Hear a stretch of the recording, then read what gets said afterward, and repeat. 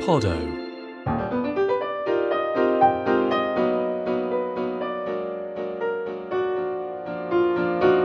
You're listening to Movers and Shakers, a podcast about living with Parkinson's. The show is generously sponsored by Boardwave, an exclusive European networking community for software CEOs. Boardwave is a passionate supporter of Cure Parkinson's. For more details on the charity's progress around research and its fundraising, please visit cureparkinsons.org.uk. Hello, we're back in the Notting Hill pub, we Movers and Shakers, making a podcast about living with Parkinson's. I'm Mark Mardell, and this is an episode with a difference. This time we might be moaned at, laughed about, maybe laughed with. So with no further ado, who's here? Hello, I'm Liz Clark. Hello, I'm Mike Lacey-Solomon. Hello, I'm Julie Mayhew Archer. Hello, I'm Jo Mardell. Yes, you might have gathered from that this week our partners, significant others, husbands and wives, whatever you want to call them, are here too. We've said so many times how hugely important the support of our partners is to us, so we thought we'd ask them along to get their side of the story, which may be uncomfortable, may be interesting. Who knows? Let's find out in a minute. But there's a couple of notable absences from that round the table. One, Jeremy's on holiday, so he can't be here. And secondly, Rory, your missus is missing. Yes, my missus departs for Cambridge at 5:30am on a Monday and doesn't come back till later in the week. So I've had to interview her, subject her to a vigorous interrogation over the weekend, and you'll be hearing the results of that later. And so we'll skip a second roll call, but just to make sure, everybody else is here, aren't they? Yes, we are. Yes, we are. Yeah, we're here. That's enough now. Settle down. So let's go around the table and find out how you found out your partner was a Parkie and how long you've been together. Okay, so I'm Nicholas's wife, and he was diagnosed 3 years ago. That was when it was confirmed, although I think we probably suspected there was a problem before then. We've been together for 13 years, 3 of them with the Parkinson's. I'm married to Mark. Me. You? Yeah, that's you. You sure? Yeah, last time I looked, yeah. And yes, we did suspect there was something going on, although I don't know how much Mark did before he was diagnosed, but there were certain Fairly indications. clueless. I always blamed it on Waitrose packaging. Yeah, but you had the stone face and the voice. Various people who knew you thought there was something going on. And I've been with Mark for 33 years. Julie?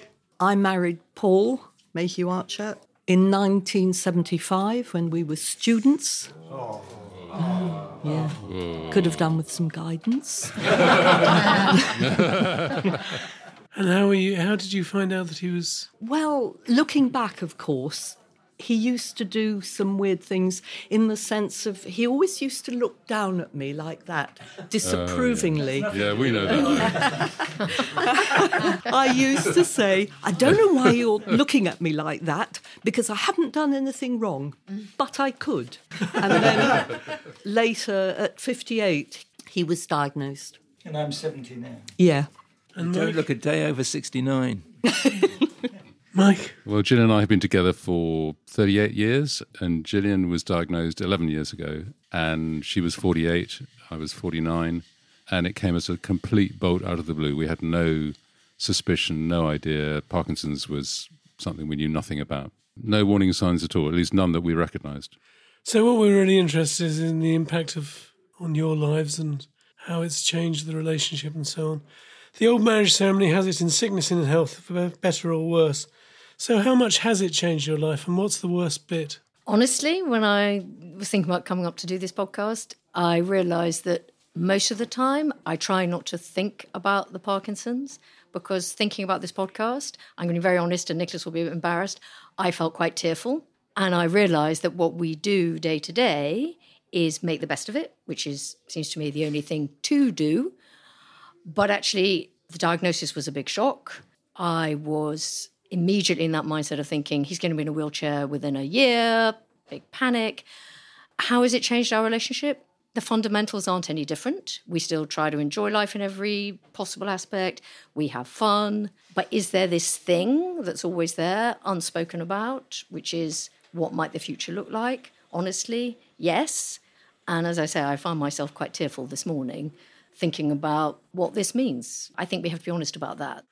And is there anything now that really changes your life? No, we are fortunate for the most part, Nicholas's tremor, but the only thing we have, and I know he's mentioned it on the podcast, he gets these extremely violent dreams, which again, we try to make a joke out of it. It's actually not very funny because he attacks me in the dreams, and not that long ago, he's a lot bigger than me.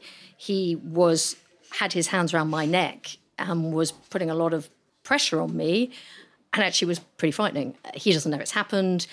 We move past it, of course. That's the only aspect for me day to day, which, frankly, in the scheme of things, listening to what I've listened to with everybody else, it's not a big deal. It's fine. And I normally just leap out of the bed. Though. But it's scary in the moment. And it's one of those things that it's, again, a sign that there's this thing going on that we don't really understand. When it happens, and it happens every 3-4 weeks maybe, I'm a light sleeper. I leap out of bed ordinarily and take myself away from the space that he can actually reach me and try to wake him. This was one of those stupid things. We were on holiday and boring point, but it was sheets rather than the duvet. So I actually couldn't get out of the bed. And I was trying to get out of the bed and kicking at the sheets, and Nicholas had his hands around my neck. It's a difficult question, but does that change the way you think about him? Because even though he doesn't know what he's doing, he's doing it to you. Do you know, in the moment, it's very hard because in the moment, my husband is screaming and shouting at me and physically attacking me. And the adrenaline goes, and it is really frightening. And the aggression is very disconcerting. But the reality is, of course, I then process in the way we all do and say, okay, obviously he doesn't even know he's doing it. And we move past it. And it's fine. But I know it's also upsetting for him. When I tell him, darling, this is what happened, that's upsetting for him. So as with all these things, you just we find a way to try to make light of it. Now, Mike, you've been with Gillian for a long time, and you're always here at the pub when we come down. You manipulate her drugs, you hand out the drugs. You're very important, obviously, to her, and just in terms of being more than just a partner, being a carer. Yeah, it's a role that I need to have because Gillian, although she's incredibly lively, everyone on the podcast would have heard how lively she is extremely vulnerable to low dopamine. When she goes off, she is completely incapable of movement. She can't speak. It's very, very distressing, and it can happen several times a day. My role from the moment we wake up, or at least I wake up, is to check if she took a drug, because sometimes she forgets to do that. She wakes up before me often. And then I have to set my clock for the day every 2.25 hours, making sure that her levodopa is given to her come hell or high water. And I've learned the hard way, as has Gillian, that if I fail, it's really dreadful. So I'm a carer, but we're doing just as much as we ever did. You know, we're really making sure we travel as much as we can, do as much as we can. And Mark, you asked about the worst thing that happens. The worst thing that happens is when Gillian wakes me up, which happens most mornings at about 4, to read me her latest bit of poetry, which I usually love. But then there's it's like a secondary tremor from an earthquake. When I do wake up properly, the first thing she says is, "Do you remember what I was reading to you 3 hours ago?" And of course I never do, and she gets offended. So. And what's the best thing?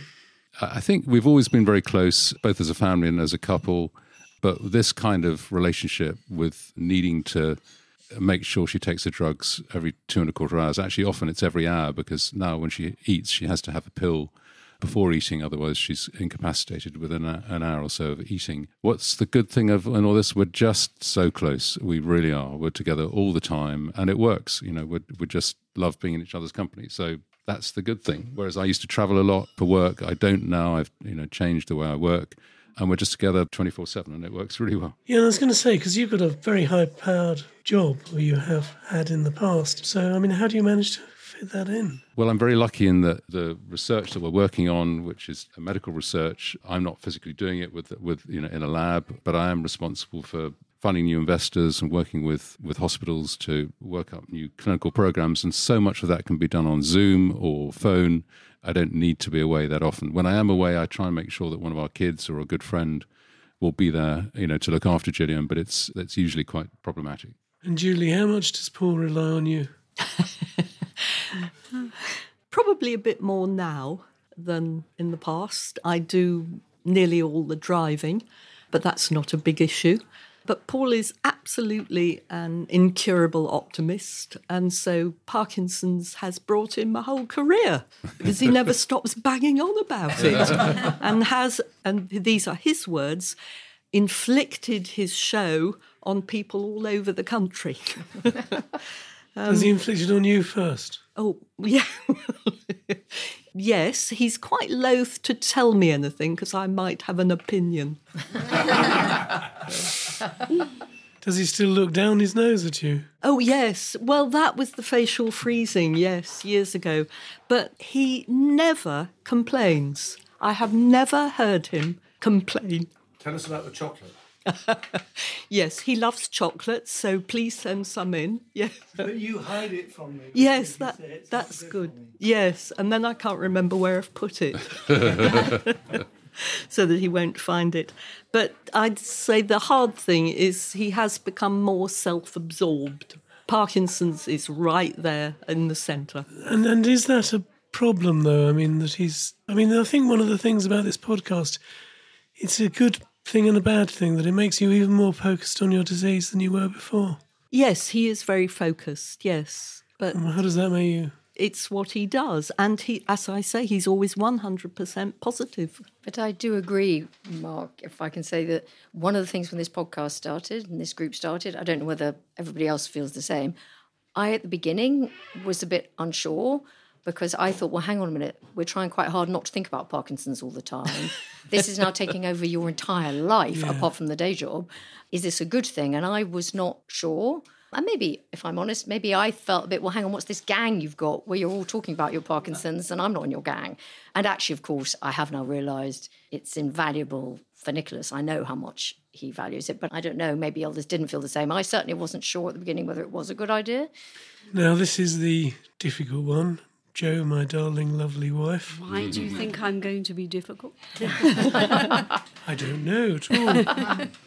Well, let's start with the easy one. What about the podcast and my relationship with the podcast? Well, I mean, it has taken over your life, but it's a good thing, really, because you retired and you found it difficult. You found it very difficult, and this came along. So it's actually given you a new purpose to life, and you are very much immersed in it. I mean, sometimes I feel like it's talk to the hand when you're there communicating with your like fellow podcasters.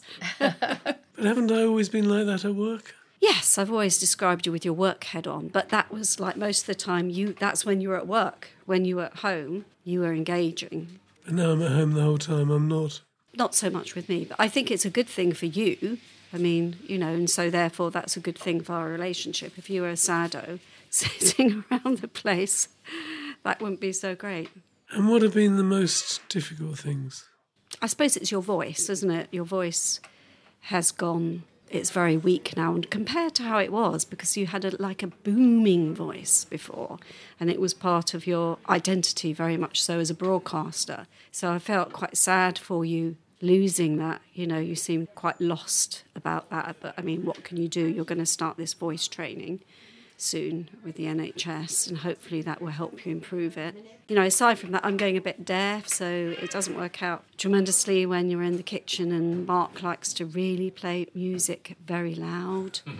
And he's over the other side of the room and he says something to me and I'm over the other side. It's like, why do you think I can possibly hear you? And when I repeat it for the 5th time, I start trying to speak louder, which you interpret as being aggressive. Well, it sounds it to me, you stupid woman. Why can't you understand me? Can Parkinson's be a bit boring after a while? I suppose I find it boring in the aspect that Mark's very slow at walking.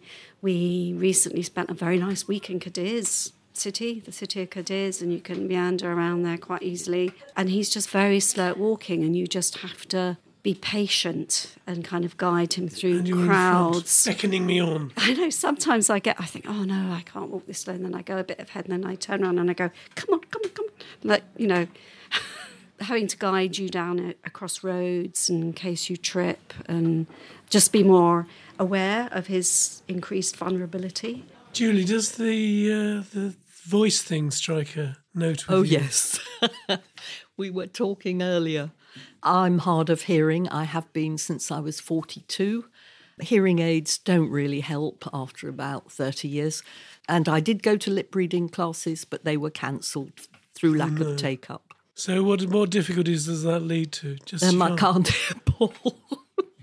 I have literally had conversations where the person with Parkinson's has talked right into my ear and I still can't hear it. And I find it's very difficult because I was emailing Jeremy on one occasion and I had to read the email out to Julie and I started, "Dear Paxo," and she said, "You can't possibly say that." And I said, "Why not?" And she said, "Well, you can't possibly call him Fatso."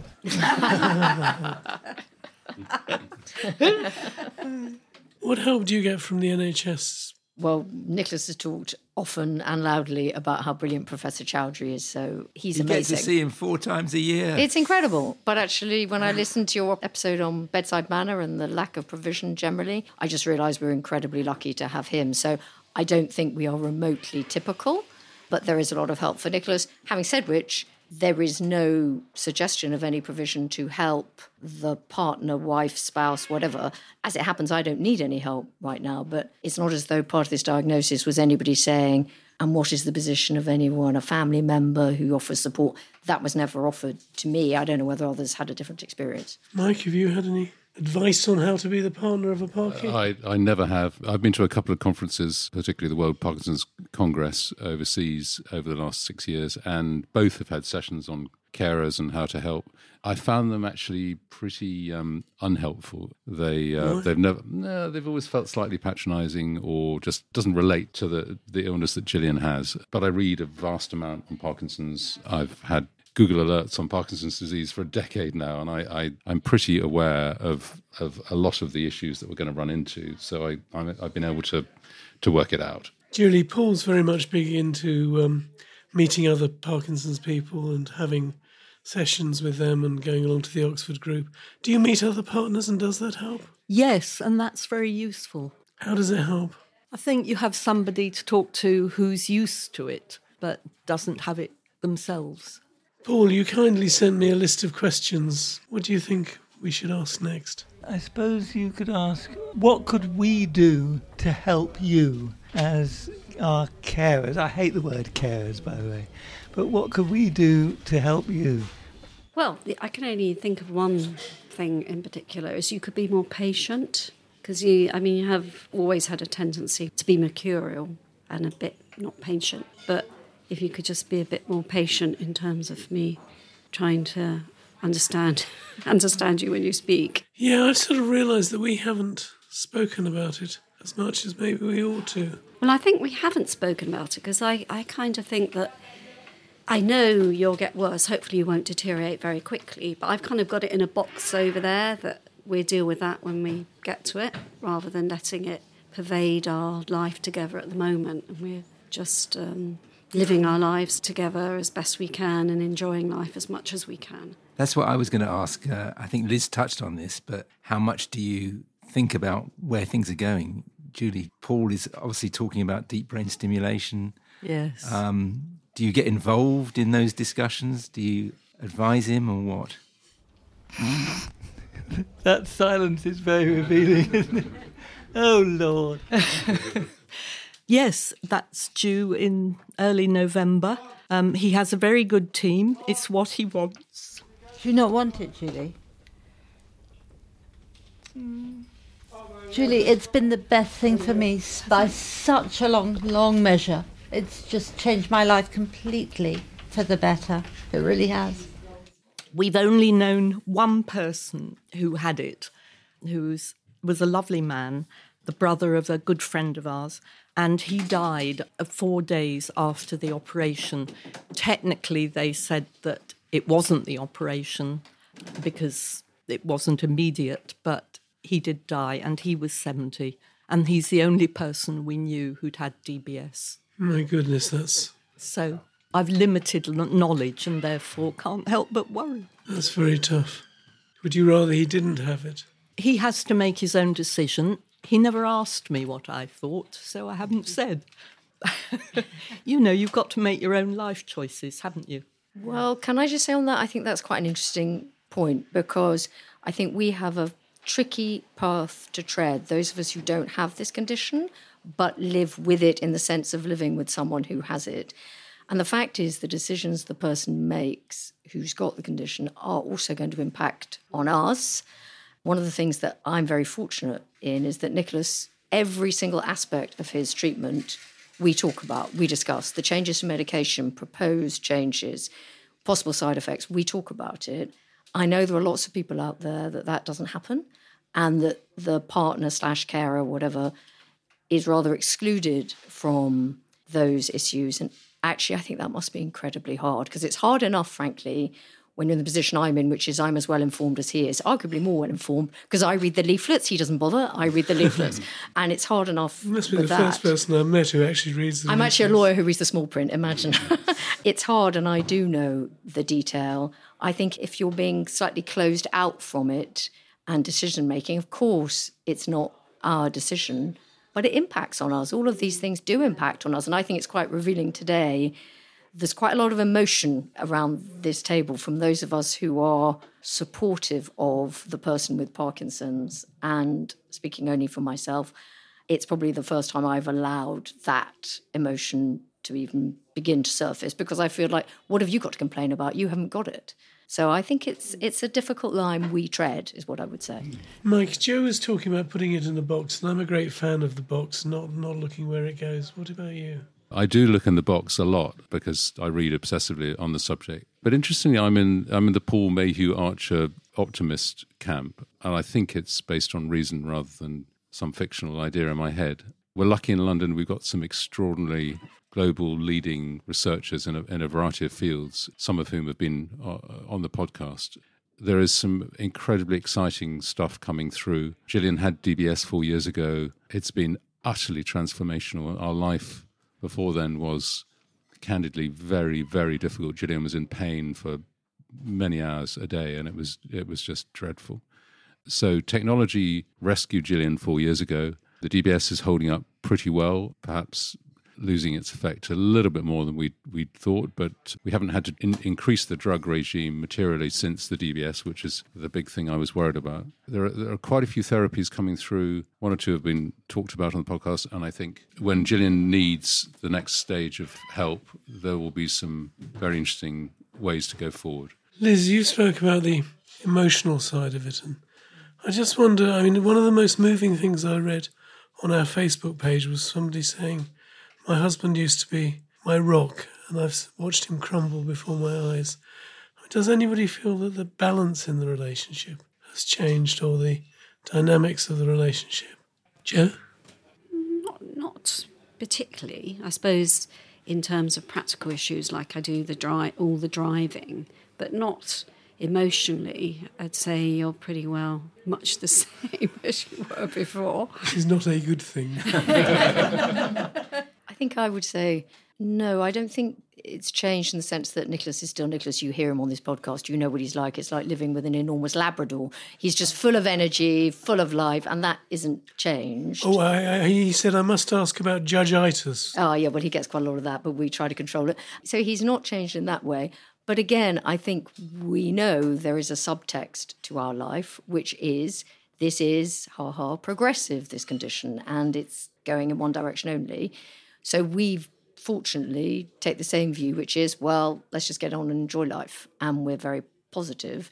But I think to that extent, there is an underlying theme in our relationship, unspoken most of the time, which is we know that assuming Nicholas is fortunate enough to live for many years to come, it will look very different down the line. And we know that. And there's not much point talking about that day to day because we can't do anything about it. And we'll deal with it when we get there. But yes, there is that underlying shift, I suppose. Julie, has your relationship changed? Only in the sense that, as I say, Parkinson's does dominate our life, but then equally I went to 44 years of council meetings, if it was what's the expression, coterminous sentence. Anyway. Concurrent, thank you. I was very involved in local politics for many years, and now we're on a different path, and that's fine. So you were a councillor, were you? Yes, on all three councils, but never all at once, because then you're to blame for everything. Has that made you an incurable optimist, or the reverse? I tend to, did I say earlier, could you complain? Julie, you're so awfully good at it. And Mike, what about you? I don't think so at all. No, it's not become an issue at all. It's just every day there might be a slightly new challenge, but we just adapt. Well, thanks. That was terrific. Of course, there's one person we haven't heard from, and that's Rory and his wife. Yeah, Diane is a very strong character. I'm just hearing about how people's relationships have changed. I think she's always been the strong half of the relationship, and she's got stronger. She comes from the north. She's got a robust attitude. And we hadn't talked about it much until this came along. And so I recorded her, first of all, talking about when she first noticed something was wrong. I was much slower than you to realise there was anything wrong. I think it had dawned on you long before that there might be something seriously the matter. I remember us being on holiday that previous summer and you seemed to be dragging your heel, and so I was kind of impatiently snapping at you to lift your feet up and walk properly. Do you remember going to the hospital? It was January 2019. Yes, I do. It was in the Warren of St Mary's in Paddington, and there was a very unsympathetic doctor. I think I was most concerned about the impact on your state of mind, rather than anything long-term, because you'd been down, you'd obviously worried about it, and then the news had been broken to you in this rather terrible way. It's funny, I have been sort of mildly critical of the way it was broken to me, but you're quite strong about that. What do you mean? Well, the doctor was telling you something that was going to have serious implications for the rest of your life. She was just so matter-of-fact about it. And obviously the potential emotional impact didn't cross her mind at all. She was just, oh yeah, that's Parkinson's. And what did you think when you heard it was Parkinson's? Not a lot immediately. I didn't know very much. It took quite a long time for the longer term implications to sink in for me. And of course you'd already been through the ocular melanoma and long years of hospital appointments about that as well. So I suppose one of the things I thought was more bloody hospital appointments. Yeah, I was the same really. I mean, we both remember the ocular melanoma and how terrified we both were about that. And this didn't seem quite as scary, did it? No, and I suppose it's not the big C word, and that's just inherently scary. But in that case, first of all, Moorfields was much better about the emotional impact and sent us straight to a lovely counsellor. But also, we had thought then that might be fatal, and we were looking at you potentially dying because it was a cancer, is a cancer. I remember us going to a restaurant and sitting having an afternoon sherry and going, well, what music do you want for your funeral? And this felt different. So how did you see your role from then on to do with my Parkinson's? Much more focused on practical, really. I mean, I love you more than I can say, but I wouldn't make a very good emotional support dog, would I? It's more pull yourself together and get on with things. Quite robust is your approach. Do you know, I find that helpful. Well, I'm glad to hear it because I'm not going to change. And what have you seen over the years? So it's 4.5 years now. Have you noticed me changing? Well, one thing that's changed a lot is your insomnia, which used not to be a problem. And I do worry about whether you get enough sleep and what the effects will be. And obviously you shake a bit and you drag your foot a bit. And that's probably got slightly worse over time. But we're getting older and you'd be crumbling anyway. How do you think I'm coping and how do you think you're coping? You're very good at not showing what you are worried about. We're both quite stiff upper lip reserved people, I suppose. So we don't sit and emote about it very much at all. I have thought a bit about what are the longer term implications. One day we'd want to downsize from our house and we'd better get into a flat because stairs won't be so easy for you. And I have also thought we should both, as we are doing, just get on and do as much as we possibly can while we still have the opportunity to do so. So I've been travelling an awful lot. My career's going well. I work hard and, I want that to carry on while I've got the opportunity for it to do so. And I'm quite busy too. Do you ever worry that whether I'm getting the right treatment or whether I'm going down the right path? I mean, I've had discussions about deep brain stimulation, which I'm very chary of. What's your view? I think it's for you to evaluate as your condition changes. I mean, I'm not an expert, so there are conversations you and the doctor, the consultant, will need to have about treatment. I'm perfectly happy to see electrodes implanted in your brain at some stage. We'll see if it's needed. Okay. So overall, how do you think it's going? I think it's going okay. And it'll be all the better when you can get the dog to take you out for a walk. The dog has sat watching us while we've been doing this interview. How is Sophie? Sophie is the opposite of an emotional support dog. I am her emotional support dog. We don't often talk about it. That was one of the few times we've talked about it, and I found it quite moving, actually. And I think that's one of the things that's emerged from this afternoon's session, is that we don't really talk about it very much. Yeah.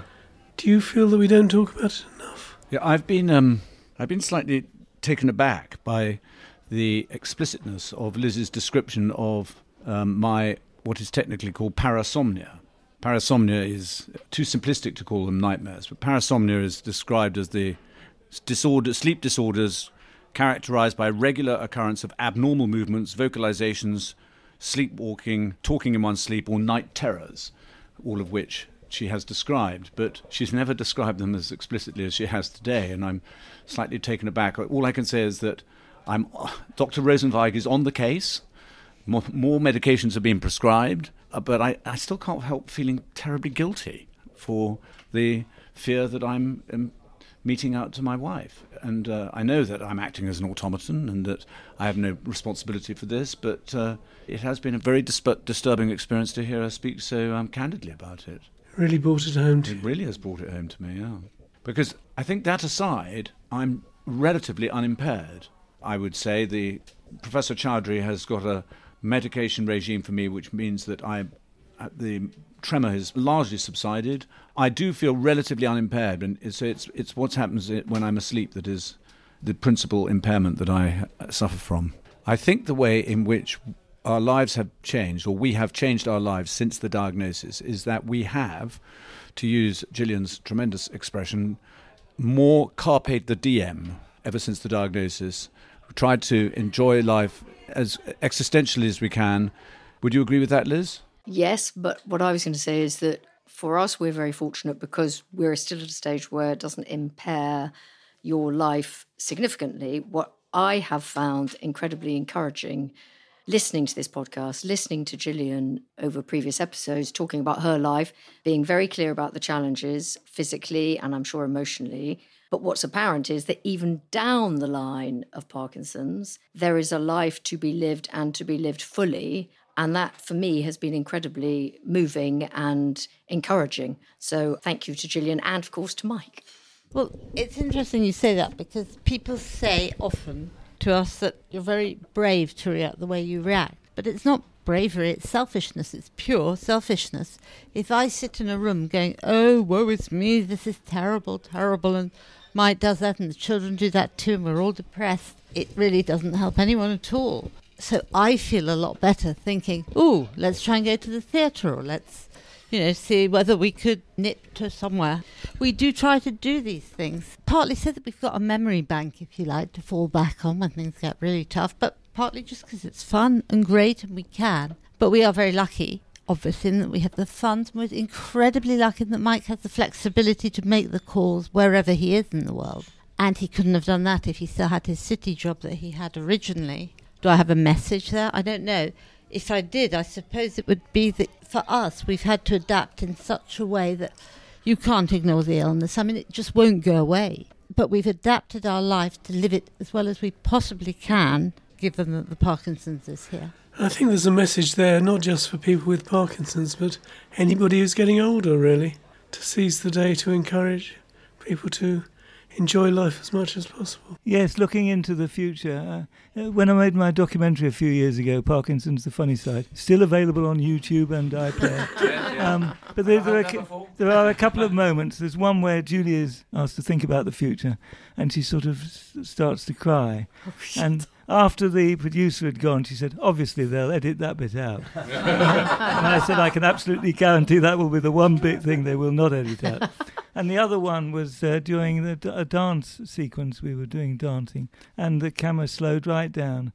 And there's just a moment where a very elderly couple, he has quite advanced Parkinson's and dementia, And his wife gives him a look of such absolute adoration and love that it just moves me to tears every time I see it. And I like to think that that's how we will be when eventually, if we need to be. The dilemma we Parkies face is that we are all impaled on the horns of uncertainty.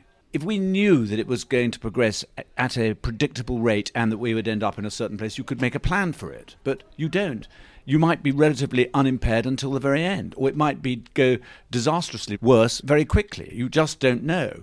And so that is why I think Gillian's philosophy is so apt, is that one has to live the existential life and carpe the diem, because you just don't know what's round the corner.